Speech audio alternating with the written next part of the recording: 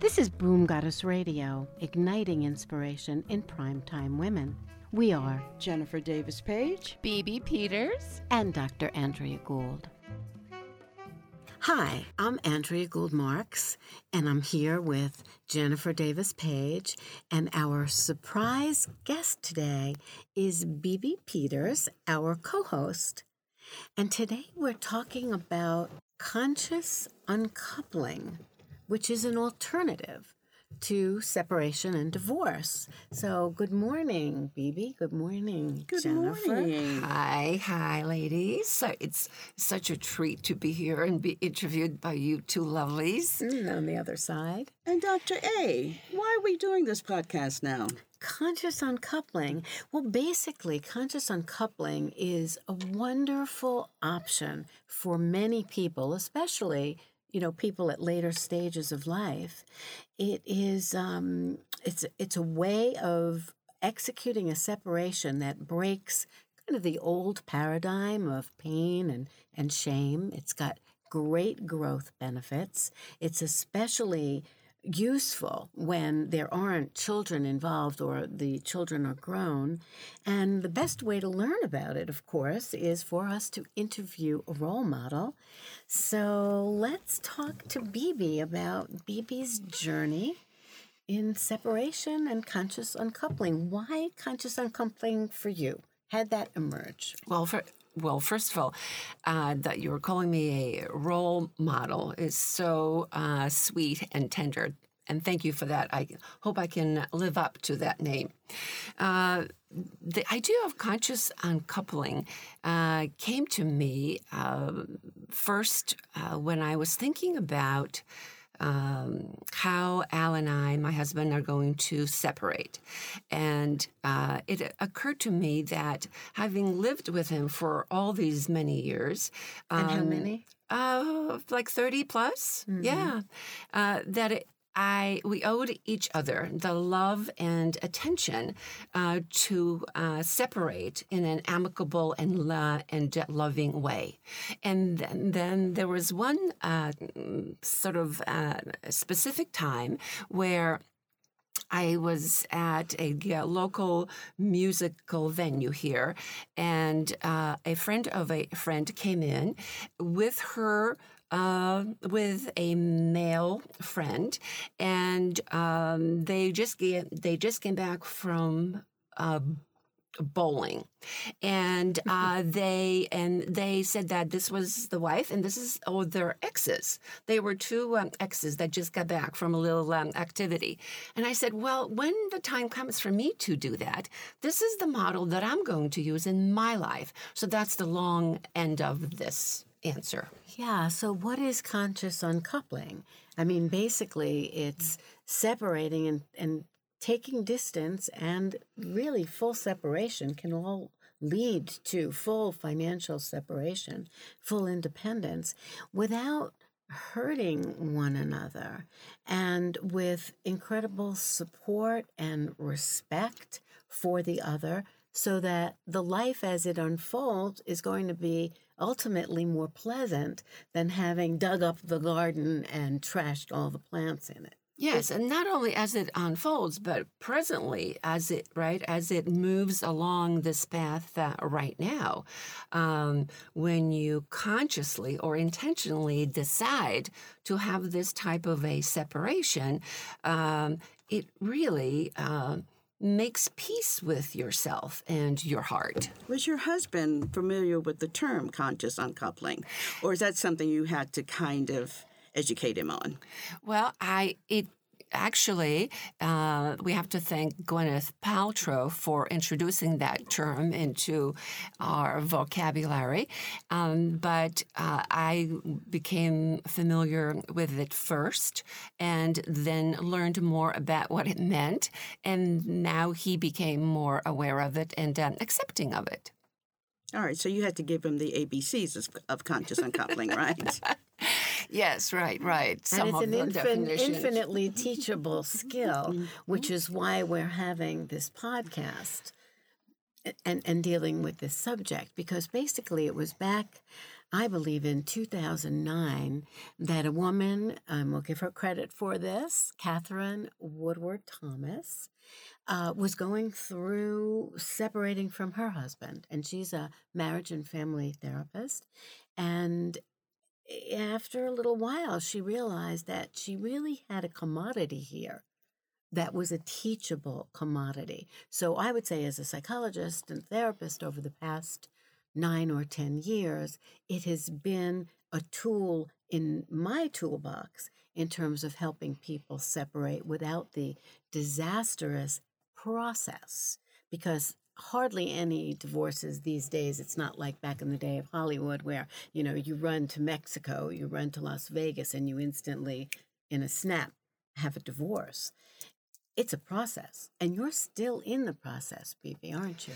I am. And it's not as though you arrive at it quickly. It's not as though I arrived at this point last Tuesday, right? It took a long time. It took 6 or 8 years to really prepare my life to be ready to separate and uncouple in this way.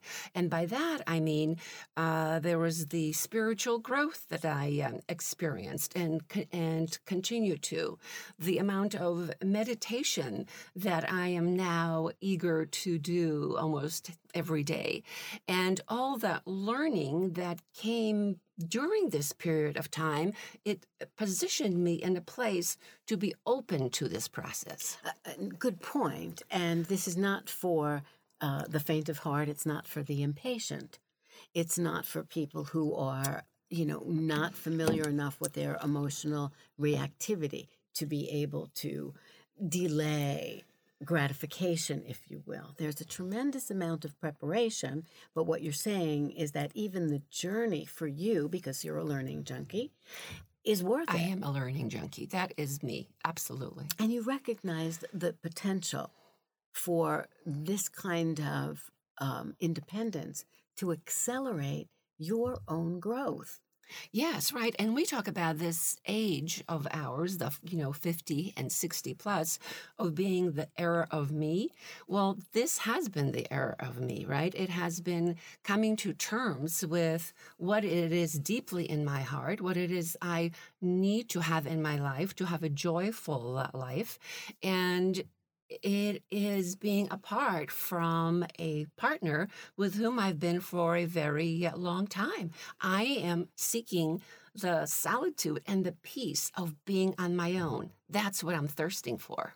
When you initially made the decision I'm going to use the word separate right now, did you know that conscious uncoupling was the way you wanted to do it, or were you just thinking about leaving the marriage at that point?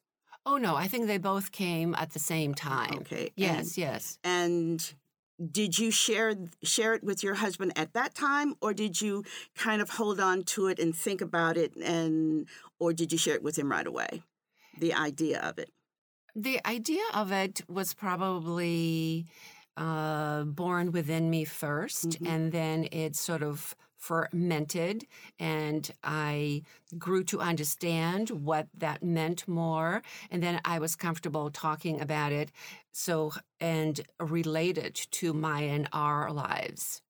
So there is that quality of reflection and patience that's part of your personality. And we have to say once again that if we want to say conscious uncoupling, it's not for everybody.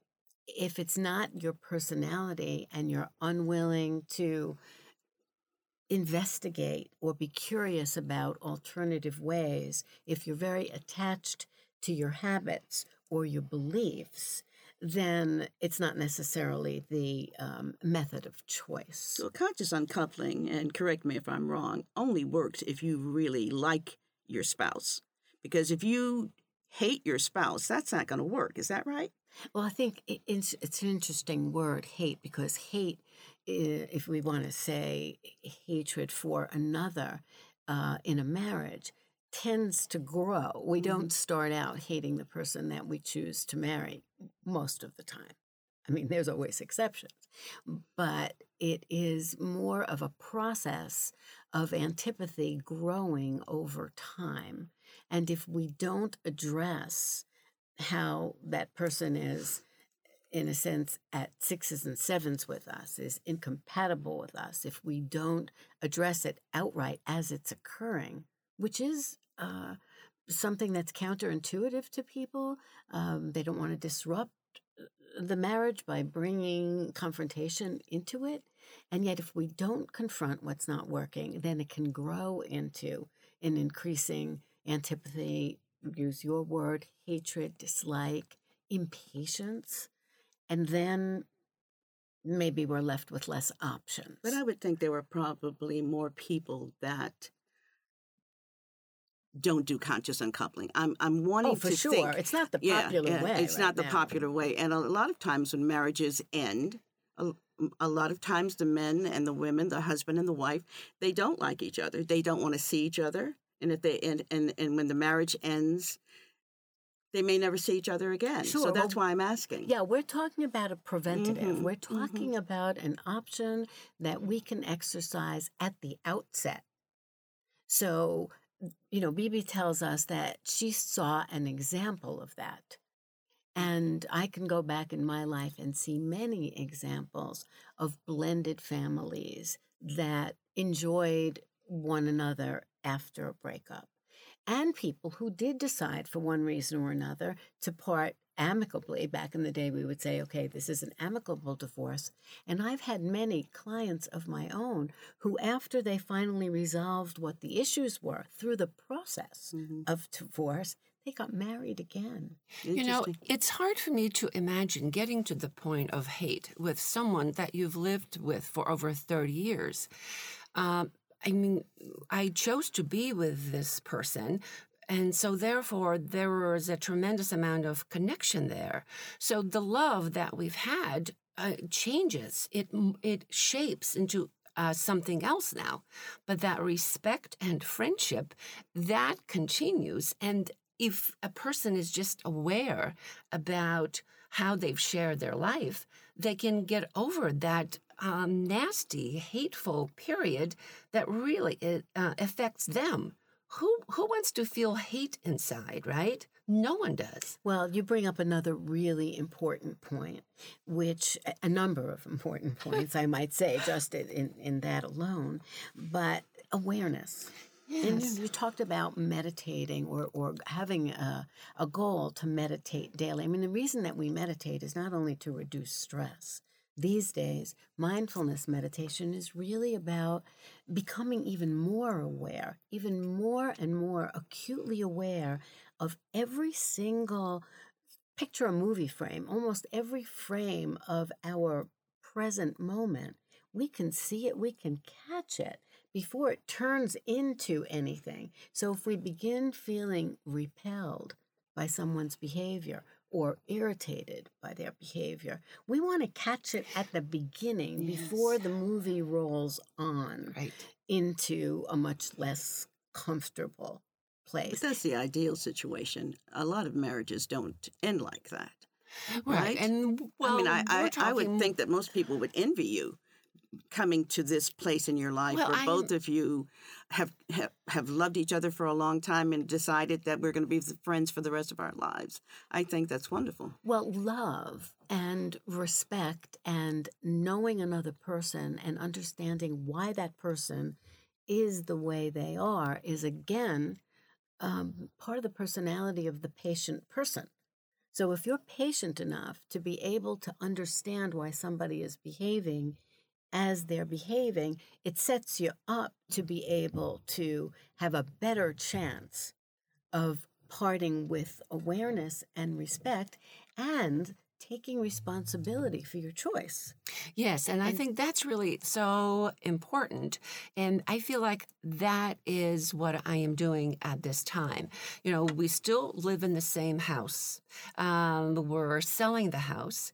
And so there is a time to acknowledge each other, to be kind to each other, knowing that we won't be together.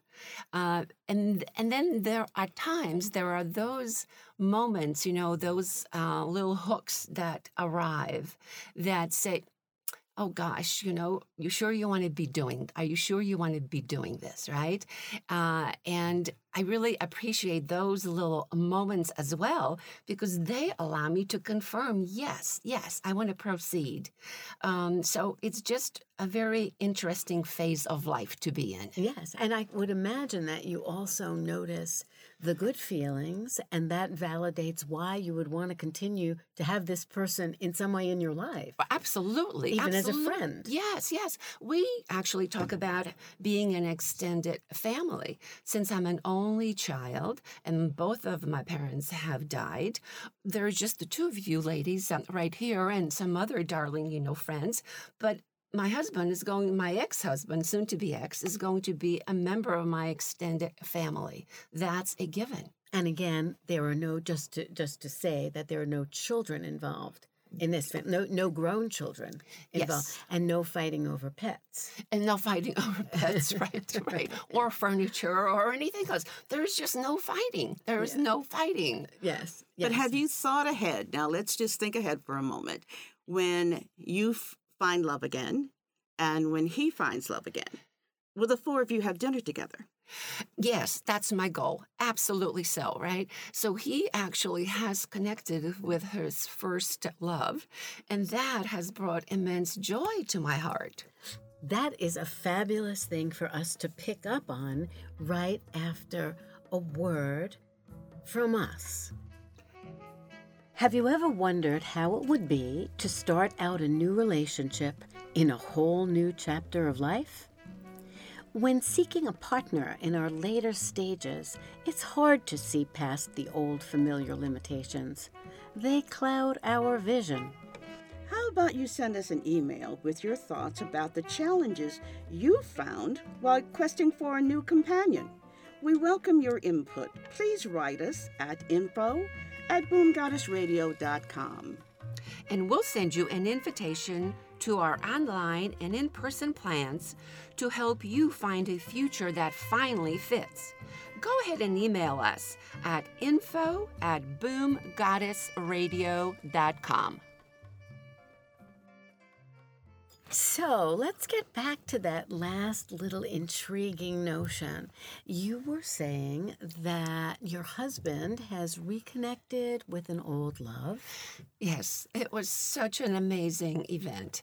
I certainly have been feeling some sadness. It sort of sat on me like a dark coat, and because of just parting and leaving him.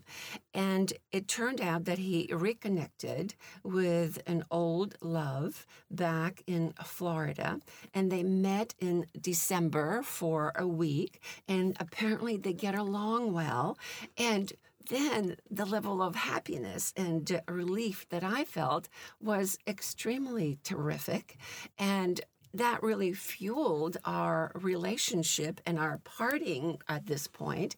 And so it was terrific. It was a great turn of events. A great turn of events, because it sounds like you were wondering what would be the best time to begin to accelerate this process, which you'd been really patiently kind of observing and planning. And being honestly and truly concerned about my husband's welfare. How will he be on his own? Men, tend not to deal that well on their own. So I was concerned about him. And somehow this materialized, and now I'm kind of a little coach to him about how to continue building the relationship that he is rekindling with his former love. It's like a story. It's like a movie, okay? Definitely, and it reminds me of a statement that I don't remember where it came from, but I always like to say, life has more imagination than we do. Life has more imagination than we do. Sometimes we can't even imagine how we're busy planning what we're going to do and what's the best timing. And the next thing you know, something completely out of our control. Right. Okay, now, woman to woman. Are you looking forward to meeting her? Am I looking forward to meeting her? Not so much so. What I'm looking forward to is being on my own and knowing that they're both connected, that they're having a happy life, and I'm having my life and seeing it unfold in the most sweet and ideal way that can happen. That's really what I'm looking Have you forward seen to. pictures of her? No, I'm not so And interested you're not in curious. seeing That's it. that's Yeah. wonderful. Yeah. I would be crazy curious. I You really would would. be. I Yeah. would want to sneak a picture. I'd be one of those uh, uncouplings that would be standing behind a tree when I knew he was going to meet her somewhere to see what she looked like and what kind of clothes she was wearing. And so what this does to me, I think, is then reinforces that if those feelings aren't there, then probably this is the best thing to happen to us at this time. It feels very natural in the way it's happening. Well, I think another word we can use is that it's an evolving relationship. And, along those same lines, it's never just one thing. I mean, we've got, like you said, a little bit of grief, a little bit of sadness, release of the concern for his well-being, because there could be some guilt somewhere in there. Here I'm leaving somebody who doesn't really know or isn't going to be comfortable taking care of himself. So you've got this whole mix of feelings, which is one of the things we really want our listeners to know, that there's never just one feeling. Things don't happen in a linear way. We have a Absolutely. mix of feelings at every stage of this. So true, because in my case, there are days or have been days where it's grayer, it's darker. Melancholy. It's melancholy, yes. But a good percentage of the days are not like that. And so what you said is absolutely right. In looking toward the future, though, let me ask this. Do you want to marry again? Oh, I love that question because so many people ask me that question. And it's a three-stage approach. I want to live on my own. I want to experience the quiet presence of where I'm at. I want to just see different men. I want to be engaged. I want to be provoked. I want to be challenged in, getting to a better weight, to doing more hiking, to more travel. And the third one, I may want to have a relationship that's longer term, but I have no desire to marry again. Zero desire. That's the answer that most women that are ending long relationships or marriages give, that they don't have a desire, especially the women that I've spoken with about this, that they have no desire to marry again. They just, like you, want to have a lovely life and meet some interesting men and have a great time. And I think that this, again, is a stage of life and is a growing time. And there may come a time where it makes sense to live with someone, and there are many different kinds of options to living alone. There are times in later life where living alone just is really not, it's no longer possible. It's no longer safe. And then we need to look at not necessarily marriage, but various other forms of companionable relationships that can work. And that's why I am so excited about us continuing to do the podcast around lifestyle, because we're getting really into the nitty-gritty now. You know that Jen wants to do one on small houses or tiny houses, and now we're looking at living alone and women, friends coming and forming little homes. So there are so many different options. And there's a wonderful statement by Maya Angelou which really speaks to the growth potential of our choices. And that's that, she says, we do not control the events of our lives, but we can decide not to be reduced by them. And here we have something that maybe in previous years of your own life or previous cultural ideas, that separation would be a sad and difficult kind of life event to contend with.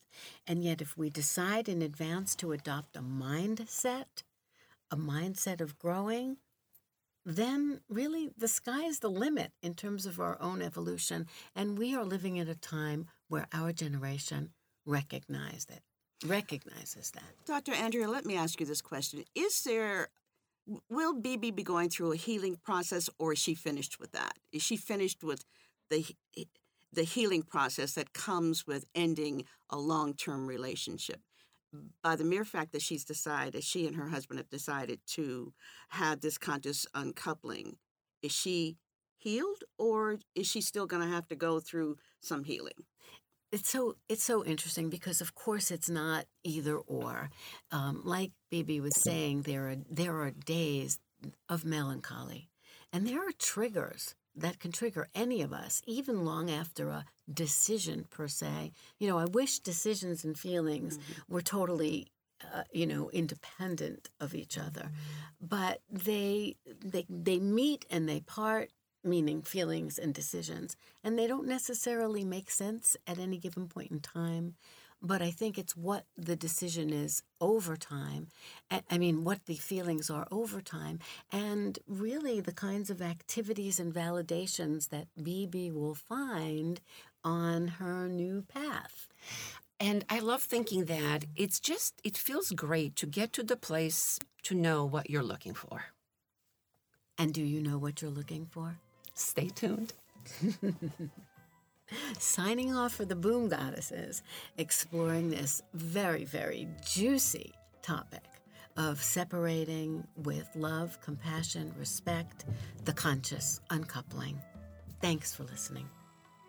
For more information, visit our website, boomgoddessradio.com, and follow us on Facebook, Boom Goddess. We'd love to hear from you. Your interest powers our programs.